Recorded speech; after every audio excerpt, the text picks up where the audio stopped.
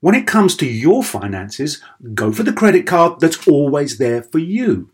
With 24/7 US-based live customer service from Discover, everyone has the option to talk to a real person anytime, day or night. Yep, that means no more waiting for, quote, normal business hours just to get a hold of someone. Real service from real people whenever you need it.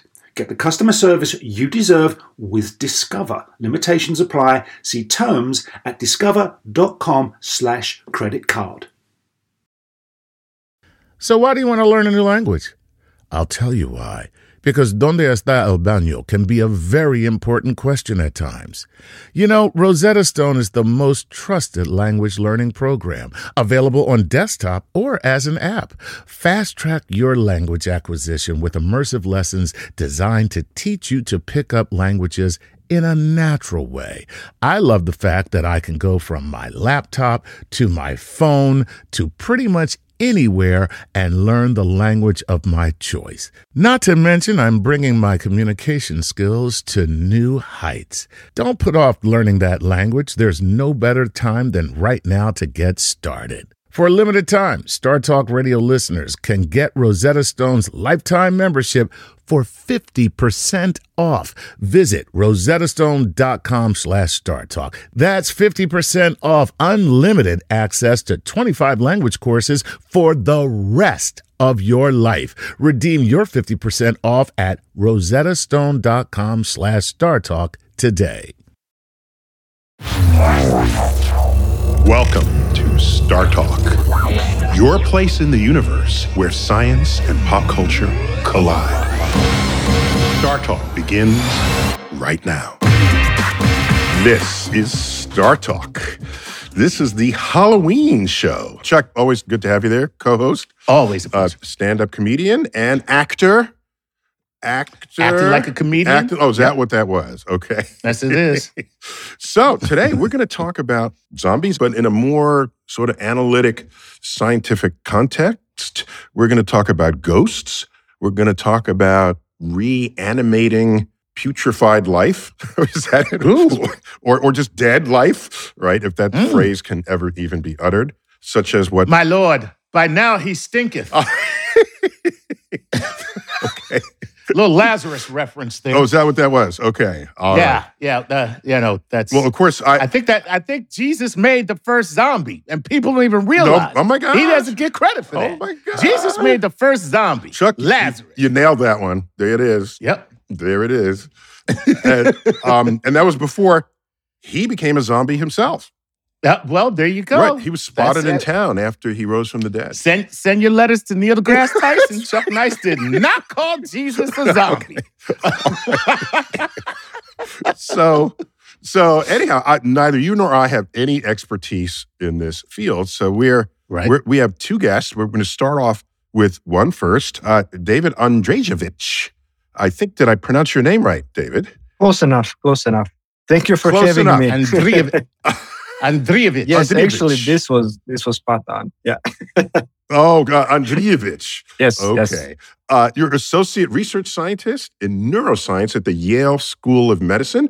So you're coming to us from, I presume, New Haven, Connecticut? Yes. Yeah. And you co-authored a recent study, and you managed to restore key cellular functions in the cells of a pig that had been dead for an hour. Wow. Whoa. Okay. Frankenstein pig is what that is. Frankenpig. But did it have electrodes and a Tesla coil and bolts in its neck? I know bolts in its neck. No. You have to throw your arms up and say, "It is alive." Yeah. And then right afterwards you go, "It's alive. It's now bacon." It's not bacon. I need to disappoint you there. Unfortunately, Please straighten us out. I mean, our imagination was just flying there. So what did you actually do, please? Yeah, so it didn't look as cool as you described now. It's basically what we've done is we developed this technology that is capable of restoring certain cellular functions 1 hour after death, pigs, as you said. And how we achieve that is basically, and actually what makes this technology possible is two components. So one is a machine perfusion device, which is similar to those heart and lung machines that you hear about in clinics, sometimes called ECMO machines, which stands for extracorporeal membrane oxygenation. I was going to say that, but I knew that. Yeah. Okay, go on. Yeah, it's basically like a heart and lung machine, right? And then we also made the synthetic perfusate, which is something sort of a synthetic blood, which we mixed with animal's blood and restored the circulation first in order to achieve this kind of bringing cells healthy again, making cells healthy again, and so on. So you kind of created some blood, created a blood flow, Exactly. sent oxygen to cells, and thereby revived the cells themselves because that's what they need. You kind of fed them, and then they kind of came back to life. Exactly. That's the key. So the key was to restore the circulation, of course, and for that we needed a machine. And then also we developed this solution that has lots of different components. For example, it has like lots of vitamins, amino acids. It has it's the chemistry. You need good chemistry going on. Yes, exactly. Like a drug cocktail, an oxygen carrier, and so on. And however, to reach out to those cells to restore their function, basically we needed the machine. So they work together to achieve our goal. Wait a minute, David. Are you saying you did not use bolts of electricity? Unfortunately. Oh man. Well, and the next time you do it, just fake the electricity. Fake the electricity. Just fake it, man, so that we can, because we need that. We need it. You know, we got to have that. You know, and also make sure that the roof of wherever you are opens up, and that there's a table that rises up. At the moonlight. You got to have this stuff. Yeah, you need the moonlight and the it. rising table. I forgot about that, Chuck. Yeah, you need the rising table. You need the moonlight coming. You need all that. And do it at night. All right. Yeah, exactly. Right. So the term we've heard is reanimation. Is that a fair term for this, what you're doing? So I would, we did, because we focused on the cellular level. So reanimation usually refers to like other layers or levels of function, like a whole organism functioning. So since we focused just on the cellular level, we wrote it like that. So we mentioned, we are restoring certain cellular functions and so on. So we wanted to keep it conservative because I know that we knew that everybody would think about zombie pigs immediately. So yeah, of course. Okay, so this brings the question. An hour is sort of a nice convenient amount of time rather than just 1 minute or 5 minutes. You know, we all know people have been dead or its heart stopped for that time, and you zap them back to life. So how much thought went into it being an hour as opposed to 3 hours, 6 hours, 12 hours a day? Yeah. What sets your limits there? And what is the level of cellular degradation at an hour? Yeah. That allows that says, we did something. Yeah. So those are both good questions. I mean, like 1 hour just sounds as you mentioned, it's really has a lot of implications if we can achieve it at that 1 hour. And also what we have discovered before in our lab and also with this study confirmed is that like when cells die, it's not like an instantaneous event. It's like a more protracted series of events. And because of that, there's this like time window in which we can intervene, stop that process and restore the cellular function. Not to put a word in your mouth, but what you're saying is that the act of dying and death is itself a continuum. On the cellular level, definitely it is. From my perspective, yes. But see, that's amazing. It's amazing because we think in binary terms. You're either alive or you're dead. Or dead. Right? You're not 1/3 alive and 2/3 dead. So this could change the vocabulary. This could change people's awareness of what all this is about. I'm on the death spectrum. On the death spectrum, Chuck. Okay. Chuck. Okay, so what this tells me is, what you hinted at, is different parts of the cell may die sooner than other parts. And so the cocktail you feed it, plus the electricity just for show, the cocktail you feed it will have to know, you have to know what part of the cell needs reinvigorating at what time after death. And that would presumably change as the minutes go by. Yes. So also now science knows there's just not one way for cell to die. There are so many different processes that can happen and cells can die in different ways. So basically what we have tried to achieve, besides of course restoring this environment for the cell to be healthy again and to restore its function, we also wanted to inhibit or stop these different processes. And that's what we targeted with our drug cocktail. So what are they, I'm just trying to think of practical applications. When this, let's say, is fully developed, is this something where I kind of don't have oxygen going to my brain for a long time, and instead of being brain dead, you're able to help me not be that? Yeah, I guess what are the limits of this? Yeah, see where it's starting. Where can you take it? So I think brain is most susceptible to ischemia, to loss of blood flow, and is being notorious for that. However, some other... Just that word you used? I like that word, ischemia. Ischemia. It's ischemia. Loss of blood flow, essentially. Okay, thank you. That's a word. Good. So what happens, we're at the moment not sure how it will reflect all the other organs and what the future will bring us. But we hope that at least we can restore these vital organs such as kidney, liver, heart, lungs, pancreas even, that we have tested in our study, and that we can, by doing so, increase organ donor pool and use these organs for transplant. Oh, wow. So wow. To go that far and talk about brain recovery and so on, we're not sure to which extent brain can recover still, because it's extremely susceptible to ischemia, but maybe some other organs might work. So we just hope that this will increase the organ donor pool, basically. Well, no, you could end up saving so many lives because you're extending the life of an organ. Exactly. Right. So that gives it more time to reach the person who needs it. Right, but I have a question though. If I can get what you're saying with regard to the cell, but an organ is a collection of countless cells all acting in some harmonious way.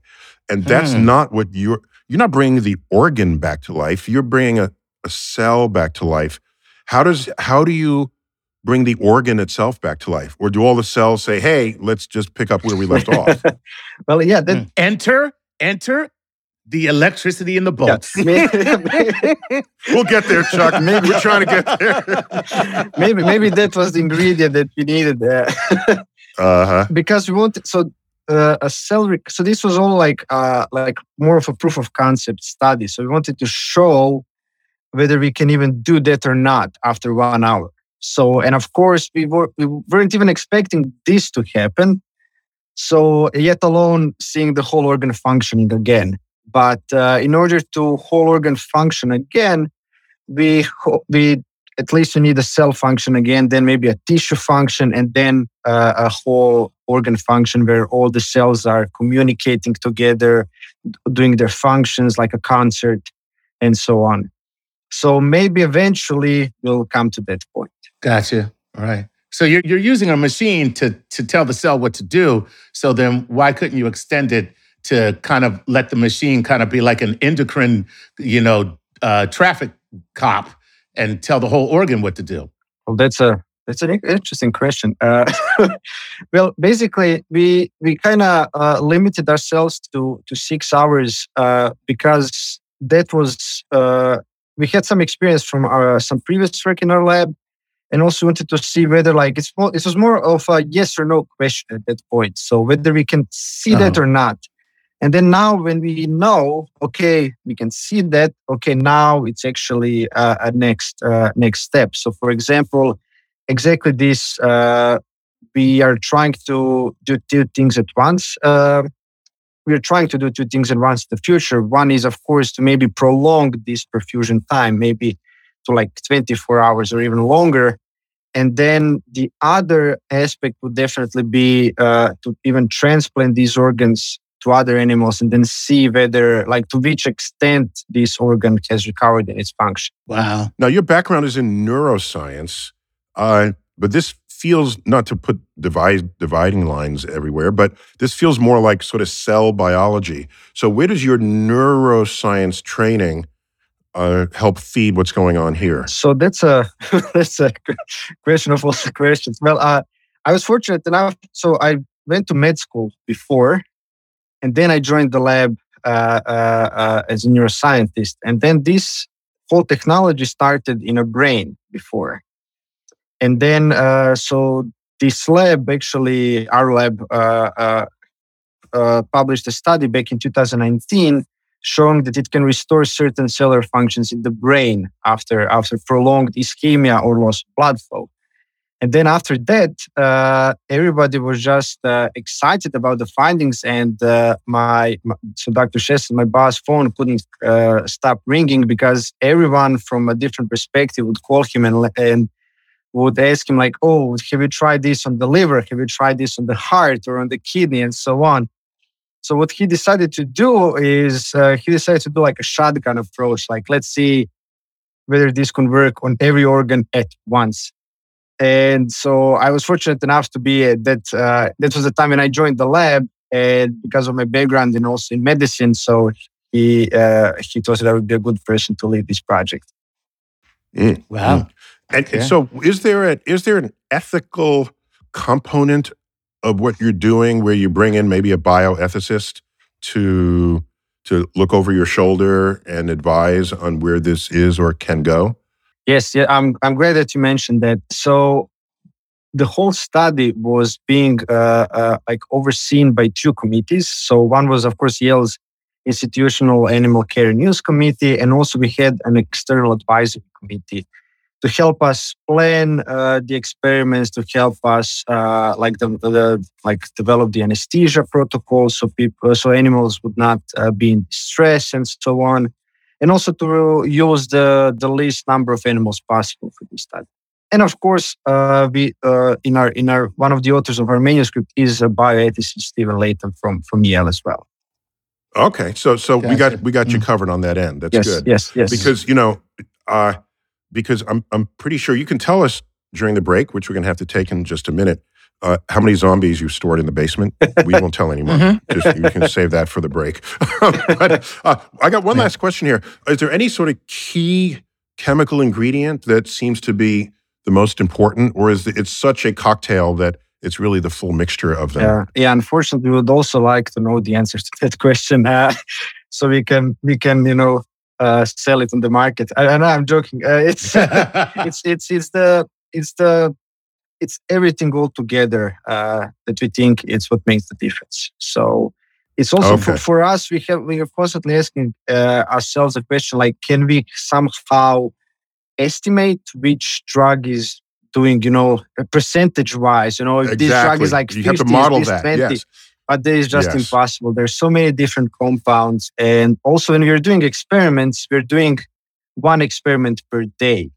And so it will literally take us years and years to even evaluate. To control all the variables. Yes, right, exactly. Right, It's just it's too complex, too many variables. Wow. So after the experiment, did the pig have a taste for brains? Did Frankenstein didn't eat brains, did he? No. But I'll tell you this, just since we are Halloween here, pigs, correct me if I'm wrong, in a full-grown sort of hog has organs approximately the size of that of humans, right? So they make very good sort of human substitutes in these kinds of studies. Yes. You would do this for a pig rather than a mouse because for just that reason. Is that correct? Yes, absolutely. There's the reason why. So, David, thanks for this bit of insight and some exposure to your work here. We will monitor that space and maybe bring you back when you actually finally do come to your senses and use electrodes. You're welcome. So, do I call you Professor or Dr. Andrijevic? Just David. David is fine. No, David, okay. That's how we like Makes it here, simple. actually, because Makes it everything simple. else is a barrier between the audience and what we're trying to tell them. All right, so David, we're going to say goodbye to you, and maybe we'll bring you back in the third segment when we're just sort of chewing the fat on this. But thank you for contributing your expertise to this episode of StarTalk. You're welcome. Happy to be here. All right. So we learned you can restore and reanimate individual cells and possibly even whole organs. But what about restoring your consciousness? What is consciousness? Is it something that can be restored? And what's the latest on that? What a mystery consciousness has always been and may continue to be. When we come back, consciousness expert George Mashour after the break.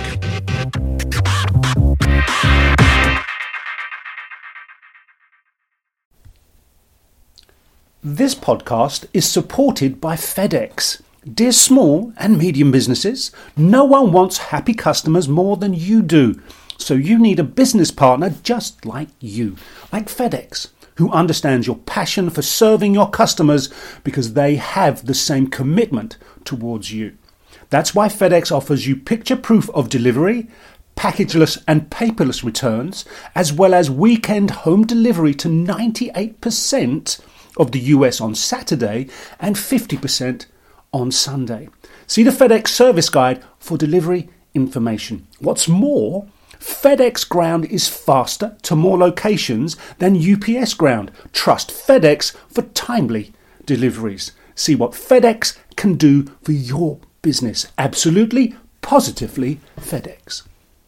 Whether you're a family vacation traveler, business tripper, or long weekend adventurer, Choice Hotels has a stay for any you. And that's good, because there are a lot of me's. Choice Hotels has over 7,400 locations and 22 brands, including Comfort Hotels, Radisson Hotels, and Cambria Hotels. Get the best value for your money when you book with Choice Hotels. Cambria Hotels feature locally inspired hotel bars with specialty cocktails and downtown locations in the center of it all. Hey, that's me. Radisson Hotels have flexible workspaces to get the most of your business travel and on-site restaurants.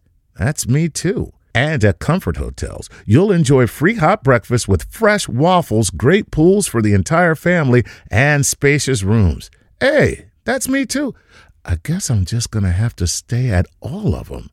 Choice Hotels has a stay for any you. Book direct at choicehotels.com, where travel comes true. Spectrum One is a big deal. You get Spectrum Internet with the most reliable internet speeds, free advanced Wi-Fi for enhanced security and privacy, and a free Spectrum Mobile Unlimited line with nationwide 5G included, all while saving big. For the big speed, big reliability, and big savings you want, get Spectrum One. Just $49.99 a month for 12 months. Visit spectrum.com/big deal for full details. Offer subject to change. Valid for qualified residential customers only. Service not available in all areas. Restrictions apply. Hi, I'm Chris Cohen from Haworth, New Jersey, and I support StarTalk on Patreon. Please enjoy this episode of StarTalk Radio with your and my favorite personal astrophysicist, Neil deGrasse Tyson.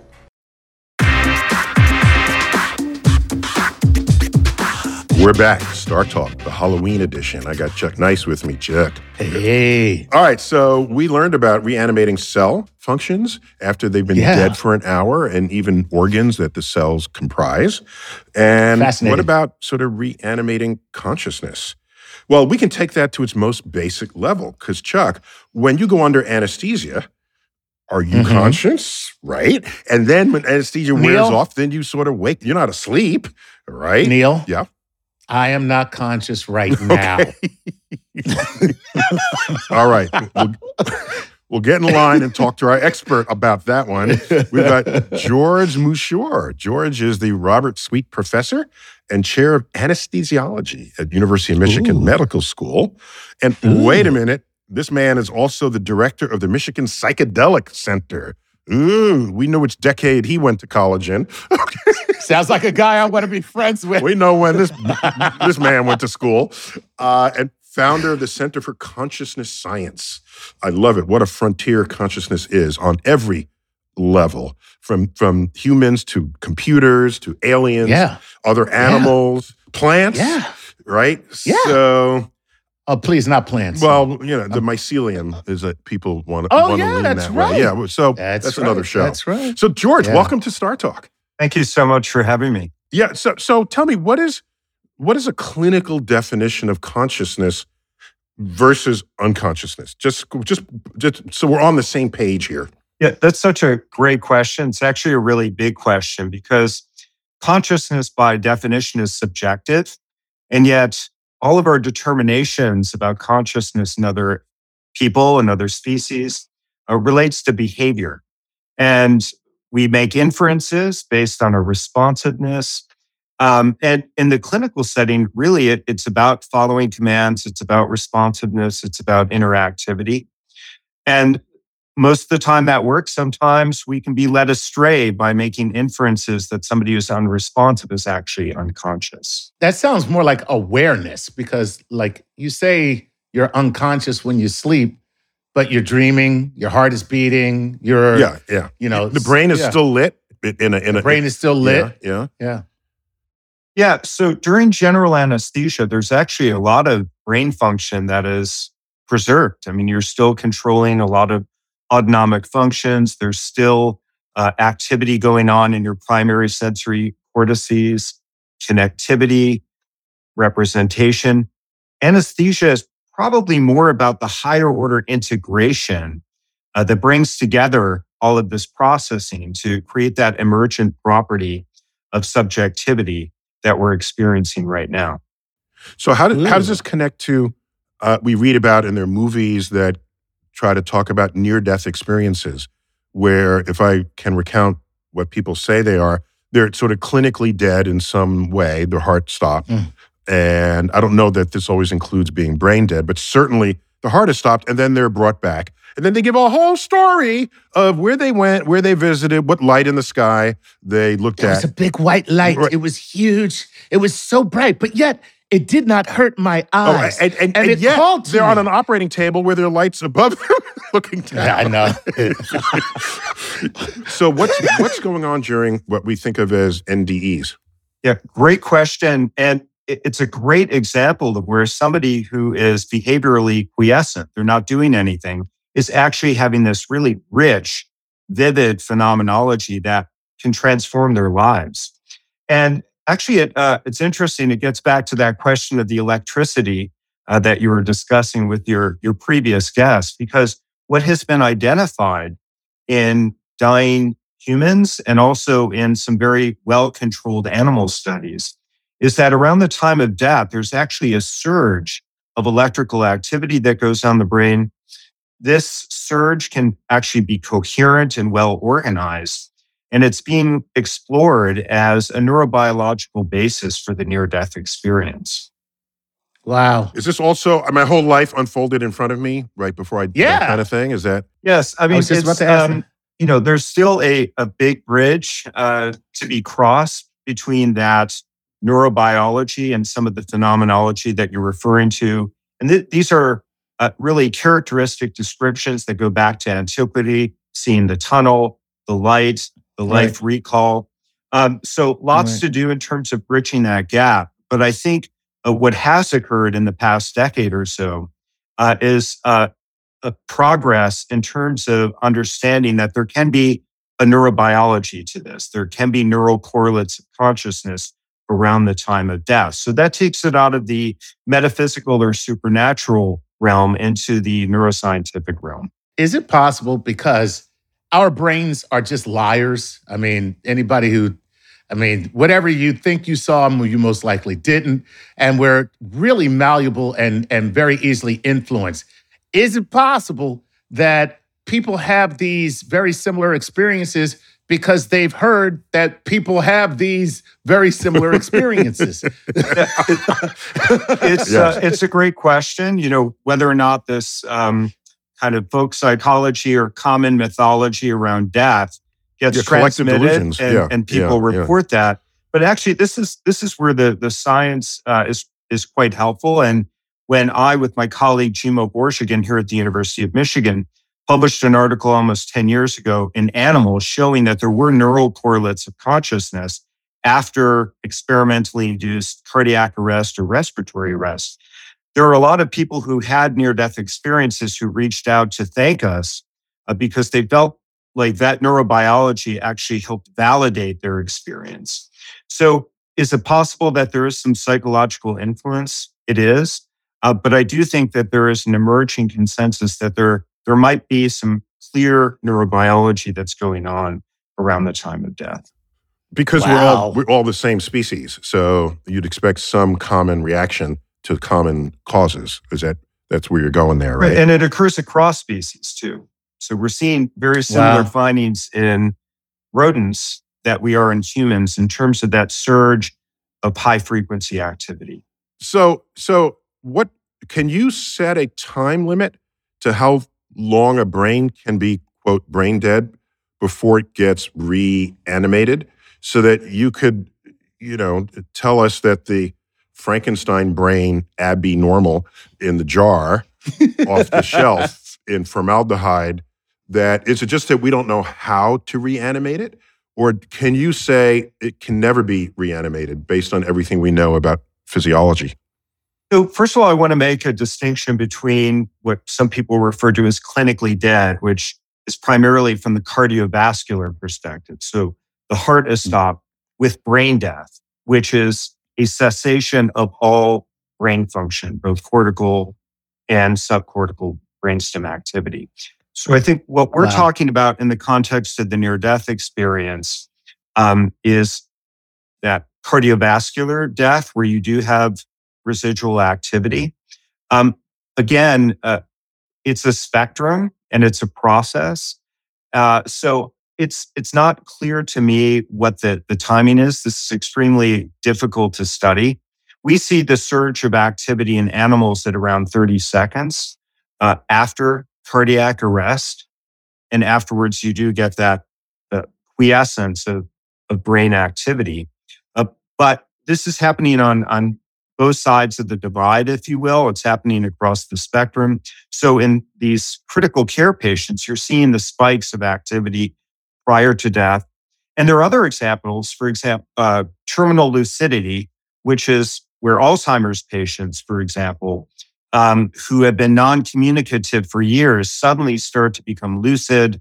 They start to interact right before their death. So we think that there's a spectrum of that brain activation that's going on, but the temporal window has yet to be defined.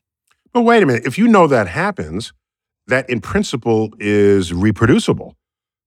Yes. Whatever is going on to reanimate the severe Alzheimer's patient, we're talking about science here, right? So whatever that is, you duplicate it and then put it in a pill and then let everybody take it. Right. Absolutely. And I worked with a group from the National Institute of Health to make that claim that these examples of terminal lucidity really represent an opportunity to understand that neurobiology, that it's not just structural degeneration, there's some functional component. And if we can bottle that, if you will, understand it, reproduce it, it could be a pathway toward reanimating cognition and communication. That's amazing. By the way, Alzheimer's, terrible, terrible disease. Grandfather died of it. And what it taught me is that every single thing that you do, your brain is, how can I put it, conscious that you are doing it. When you swallow, you think it's involuntary. Your brain doesn't think that's involuntary. Your brain is actually saying swallow. And it's crazy when you watch somebody lose every single bodily function because it's sequenced in some kind. Yeah, it's sequenced. Thank you. Yes, one by one. It's crazy. It's crazy. Right. So George, let's get back to consciousness for the moment. Now that you've basically admitted that combined with our first segment, we can make conscious zombies. That's really what you just said. I'm pretty sure. But what is there agreement on what consciousness is? I guess people can define it, but the fact that books are continually written about it tells me we know very little. Because once you understand scientifically a subject, you don't have to keep writing books on it to say consciousness explained or new discoveries. So I think to myself that consciousness studies is still kind of in its infancy because of this. Am I wrong? And that's why you're conscious, because you think, therefore you are. Thank you, Chuck, for that. You're correct, Neil. This actually is a fairly young science. And even if you think back historically, consciousness as a subject of scientific study was really delegitimized for most of the 20th century. So it's the 1990s, the mid-1990s, when this formal study of consciousness started to emerge. And decades later, we're still asking fundamental questions. For example, are the neural correlates of consciousness in the front of the brain or in the back of the brain? And that's coming up in titles in neuroscientific journals. I'm not exaggerating the coarseness of that. So for as much as we've learned about how to manipulate neural circuitry over the past decades, there's still some really fundamental questions in terms of where consciousness is happening or processed in the brain. And an issue I have is in physics, quantum physics is a fundamental branch of the field. But there are mysterious things that happen that we can describe with high accuracy, but we don't really understand what the hell is happening. Particles disappear and reappear, and we can describe it.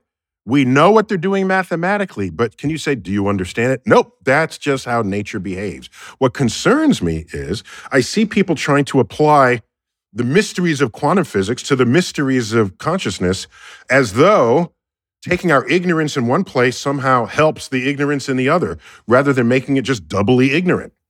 That's just my opinion. Works for me. Yeah, no, really interesting, Neil. And, since it's a Halloween theme, we can talk about spooky action at a distance, because one of the theories within that quantum realm is that the kind of integration that needs to go on for conscious experience to happen is mediated by a quantum process or quantum entanglement.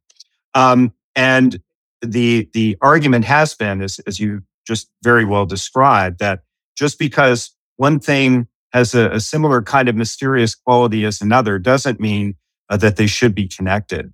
Now, we've actually studied this in the context of anesthesia, because some people have posited that anesthetics work by disrupting this quantum interaction.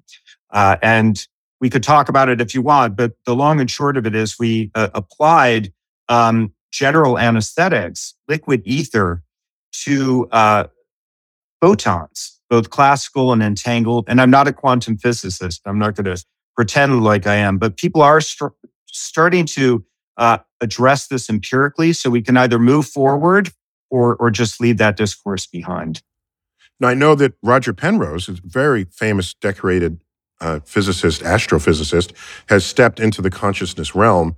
But let me remind people, by invoking quantum causes for so much of what's described, but allow me to say in this moment that his Nobel Prize, granted just a couple of years ago, was for black holes, not for consciousness. So just to be clear, yes, what's going on there? Right. Yes, and he was part of that wave in the 1990s, and his work, really stimulated that line of thinking. Yeah, and I think we shouldn't ignore it, but just I don't like explaining things with things I don't yet understand. That never sat well. You have with to me. approach Chuck. it empirically. Yeah, exactly. Chuck, what? So if you're looking for, whether, you're looking at a place in the brain that houses consciousness, we know that the brain itself does house consciousness.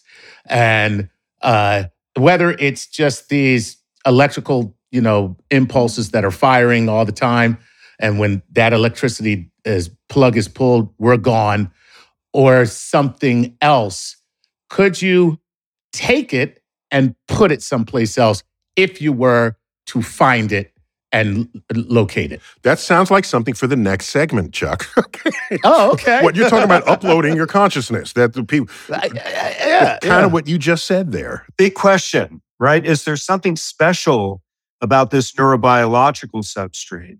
Or is this just about functional relationships of electrochemical activity that could be reproduced in a non-biological context? And we're going to get to that in the next segment. Let's take a break now.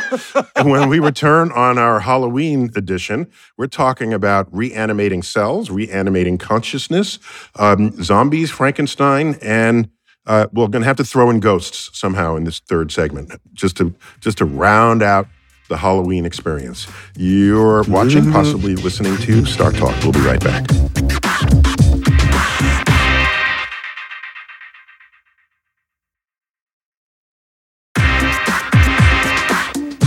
We're back on StarTalk, our third and final segment of our Halloween edition. We're talking about reanimating dead cells that's actually been done and accomplished in a lab in New Haven and at Yale. And we're talking about consciousness, its existence, its absence, reanimating it with an anesthesiologist. So first, David Andrijevic, thanks for coming back to the show for this third and final segment. And we've got George Mashour, who is, George, let me correct me if I'm wrong with your full title here, a chair of anesthesiology, University of Michigan Medical School, and founding director of the Michigan Psychedelic Center. We didn't even touch that subject yet, perhaps. But let's pick up where we left off. There was a question, Chuck. What was that question where you left us? Oh, I was just saying, if you can locate it, can you take it and place it someplace else? Put your consciousness somewhere other than yourself. I love that question. So, George, what do you have there? I don't have anything. I don't know. Very good. Again, it's best answer ever. Best answer. Yeah, that's about as honest as you can get. I have to be honest because really, it's a foundational question as to whether or not consciousness is purely neurobiological or is it functional? And functionalism is one approach to thinking about consciousness, which is this is about the characteristics of a system, not necessarily a set of neural systems. But I think that the first approach is we have to understand it better in humans who can report their conscious experience before we start thinking about how it gets reproduced elsewhere. Of course, because if you don't really understand it in humans, to then say let's upload it somewhere doesn't make any sense. But right. I will add, did you not, George? Did you not, in different words, speak of what evolutionary biologists call emergence in evolution, where you can study a bird down to the cellular level, and you will never know that birds together will flock? That information is not contained in the cellular biology of the bird. It's only a collective emergent phenomenon. So that if you can't identify consciousness as in the behavior of cells, could it be emergent in the ensemble of the behavior of cells that comprise the entire brain? Ooh. Yeah, Neil, that's my inclination and that's my perspective. Not everybody shares it, but I do think this is more of a network level dynamic and a network level emergence of subjective experience. And I think that speaks directly to the question of reanimation, regeneration. If you're, and we think about it even in the operating room, we're reanimating from the anesthetized state. That is a process of reconnection and reemergence. In fact, we call it emergence from anesthesia. You do? Okay. So, yeah. But if the sum of the parts is greater than or even different than the individual parts, how do you find it? What are you able to do? Maybe that very question is wrong, right? Like, how do you find the flocking in a bird? You can't, right? Maybe the very question is flawed. Just saying. I mean, we try to approach that experimentally by various measures of integration in brain function, such as connectivity, and how the electrical activities relate to one another to try to grasp that. We do dynamic analyses, but yes, it is it's a difficult question, but I would agree that consciousness is not going to be found at an individual cellular level. It's going to be at a systems level. So I got a question connecting back to George here, because when you anesthetize someone, they can no longer feel pain. There's a lot of their body that has shut down. Other parts still work. Of course, the heart still beats. So how is it that your anesthesia can do what the suite of things you need it to do, but not shut down George's organs that he would otherwise try to animate that would otherwise be non-functioning? Yes. So, I mean, if you turn the anesthetic high enough, you can shut down the organs. There's no doubt about that. At the concentrations that we use to suppress consciousness, I really do believe it's a kind of disassembly of that emergent process. You're creating inhospitable conditions for the emergence to occur, for the connection, for the communication to occur. So in the brain, you can still have local areas that are functioning in meaningful ways, even representing the environment, and we've tested that empirically. But it's that higher order synthesis that seems to be disrupted. Interesting. And just to clarify something you mentioned earlier, just to throw a little more physics in the conversation, the whole idea of a quantum entanglement, by the way, anything on the level of atoms and molecules and the deep chemistry that goes on among them is quantum. The quantum forces are operating all throughout.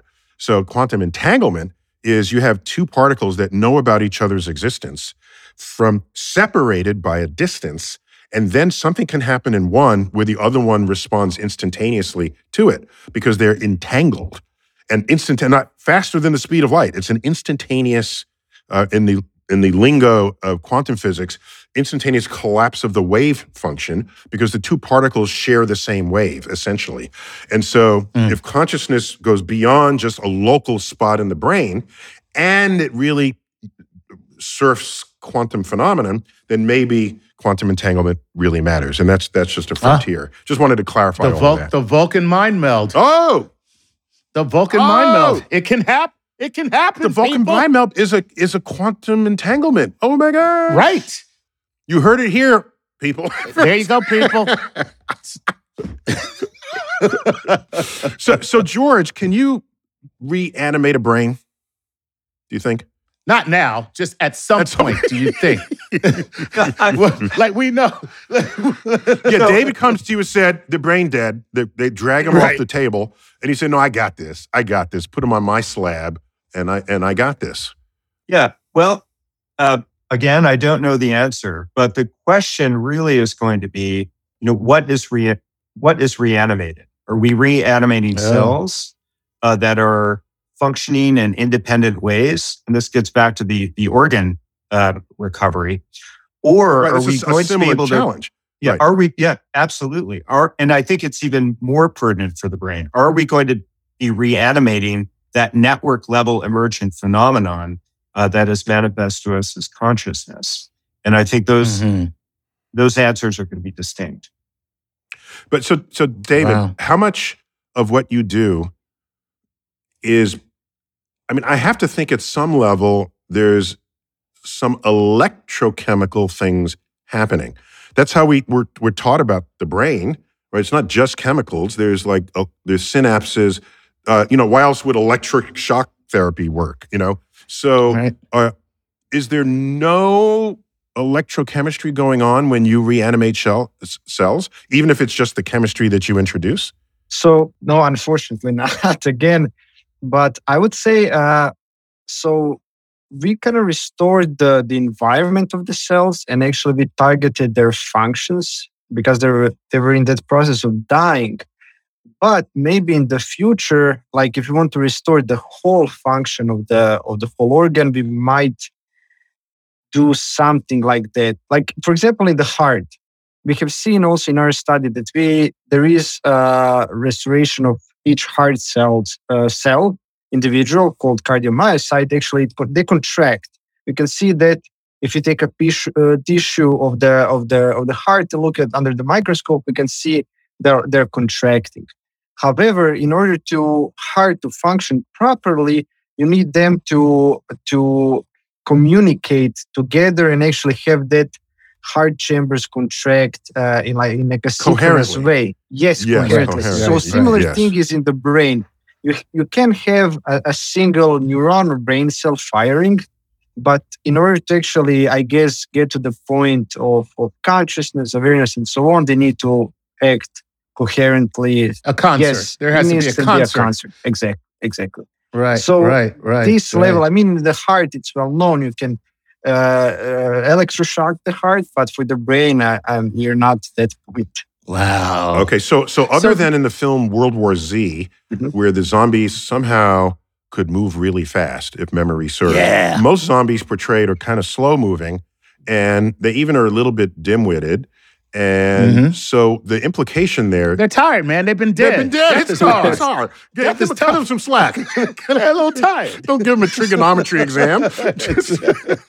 So what it says is the restoration of life in these movies is possible, but it's a lesser version of what it was before they got... Always. So what we learn is that in a zombie state, they still function, but in a diminished condition, not only physically, but also neurologically. So is there some... in your organs and in the brain, does it work fully, or can there be... Is there a spectrum of how it could perform once you reanimate them? Let me just start with David. Wow. Could it half work? So that's a good, do we want them to half work? That's also a question. Because what's the point if, let's say we want to, if the goal of our study is to recover the organs to be able for transplantation, you don't want to make them half work and then, because nobody would like to have that heart or the kidney or the liver, they're just half working. So, but maybe this is just a one step. We have this analogy in our lab, if you break a leg, first you're not going to run the next day. There's, a time period where you need to recover first, start walking again, and then able to run after some time. David, I hate to be the first to tell you, but that saying is not deep. If you break your leg, you're not going to walk the next day. So I know we say it like this: if you crawl before you walk. Yes, so, that's kind of how we say it. But I get it. You guys are scientists. You're in a lab. You got to make things difficult. You got to make it difficult. I get it. Right. So wait, let me ask this then, because Neil just brought up a super fascinating point when you talk about coming back on a spectrum with respect to consciousness. How much of consciousness is agency? If you were to come back, but halfway, is that you? I mean, are you still really you? And how much of being you determines what consciousness is? Ooh. Because, by the way, George, a third of the mornings I wake up, I ask myself, am I still me or am I someone else? I ask myself that. I know it's a damn. little... You getting deep in the morning, man. That's how you start your morning. No, I never really needed coffee. That's my jump start thought. I start my morning like this. Oh Jesus, I got to do this again. I wake up and I just say, "Am I still me?"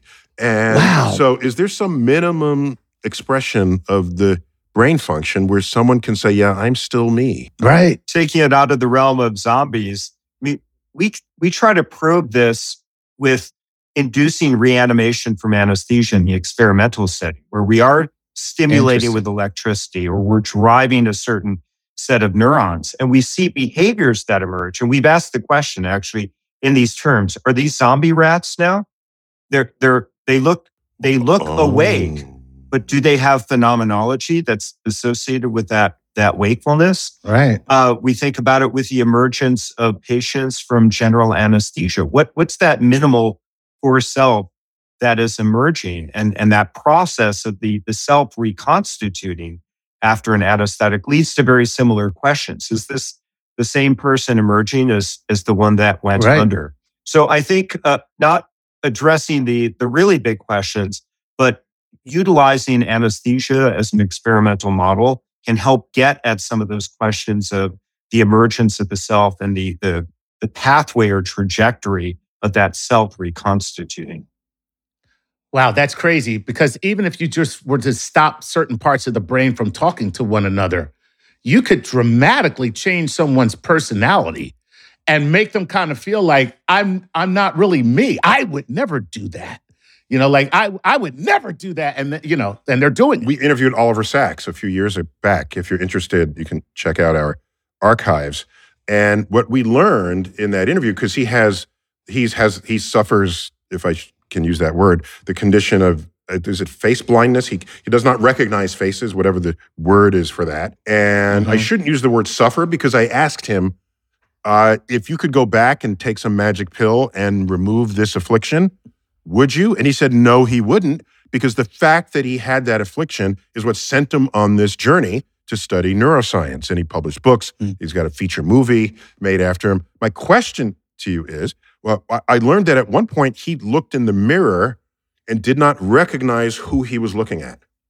That's how severe that face blindness manifested within him. And so are we to say that something broke in his consciousness? Yes. Well, I mean, this gets back to, Chuck's earlier point, which is there's so much that we take for granted that is all wired and encoded and processed. I mean, we just assume that if we see our face, we know it's ours. There's some people who can't recognize that, the hand that's attached to them is theirs, that body ownership is disrupted. So the conscious experience is there. You're seeing the face, the patient seeing their hand. Now we're getting to another level of self. This is me. This is my hand. This is my face. And so there's really a spectrum of conscious experience from that foundational just sensation of the world, a sense of self, and then putting all that together. Wow. By the way, if I just want to say, if you smoke enough marijuana, you can look at your hand and it's not yours anymore either. Chuck, I wouldn't know. Yeah. Says the man who runs the psychedelic Institute. Psychedelic Institute. So George, I say publicly, and tell me if I'm out of line here, that first, the brain barely works well enough to interpret objective reality. So that when people start stirring in chemicals, the assumption that somehow they have a deeper understanding of reality, from where I stand, cannot possibly be true. It might be some different reality, but not an objective reality. So the psychedelics that you presumably study as founding director of the Psychedelic Institute, what would you say is the long-term goal of that? Because it can't possibly be, let me ask the person on LSD what's really happening here, and that will advance the scientific frontier. Yeah, so I look at psychedelics in the same way that I look at anesthetics. They're tools to manipulate consciousness, allow us to study the brain and study perception. Anesthetics help us modulate the level of consciousness. Psychedelics help us modulate the content of consciousness. And by the way, I don't know if you knew this, but alcohol also influences your state of consciousness. Just in case you didn't know that, so I'd put that in your list. Absolutely, that goes along with the anesthetic. Actually, acting on very similar systems. So I think these are tools. I don't romanticize or stigmatize research with psychedelic drugs. We need to be rigorous. We need to be responsible. For me, it's really about understanding the brain, not using this as a tool to understand reality. Now, some would argue that your phrase "objective reality" isn't meaningful because it's the brain that's generating this reality. Those would be philosophers who don't actually do science. So those concerns do not. I mean, but you're talking about what's external. Correct. That's why we have machines. Your objectivity is excuse external. me. No, that's why we have machines to make the freaking measurement. Okay, then we all gather around the machine and say, "Do you all agree what this machine says?" And we say yes. And it didn't depend on whether you had coffee or whether someone else. How awake you were. I agree, but the more you do this, the closer you ahead. are to an objective reality, to the point where it repeats often enough, you move on to the next problem. So, however, that is always external. Okay, the only way the measurement can be made is because it is external. Okay, the only way it can be observed, there are some realities that are not measurable. Not yet. So we got to land this plane here. This is too much fun. George, again, you were with the University of Michigan. David, you're with Yale University. Great to, I have an academic soul, so I love reaching out to the resources that reside within the nation's universities. So thanks for being on StarTalk. Thank you. And Chuck, always good to have you, man. Always a pleasure. This was fun. All right. This has been StarTalk. This is a Halloween edition. All right. Neil deGrasse Tyson here, your personal astrophysicist. As always, keep looking up.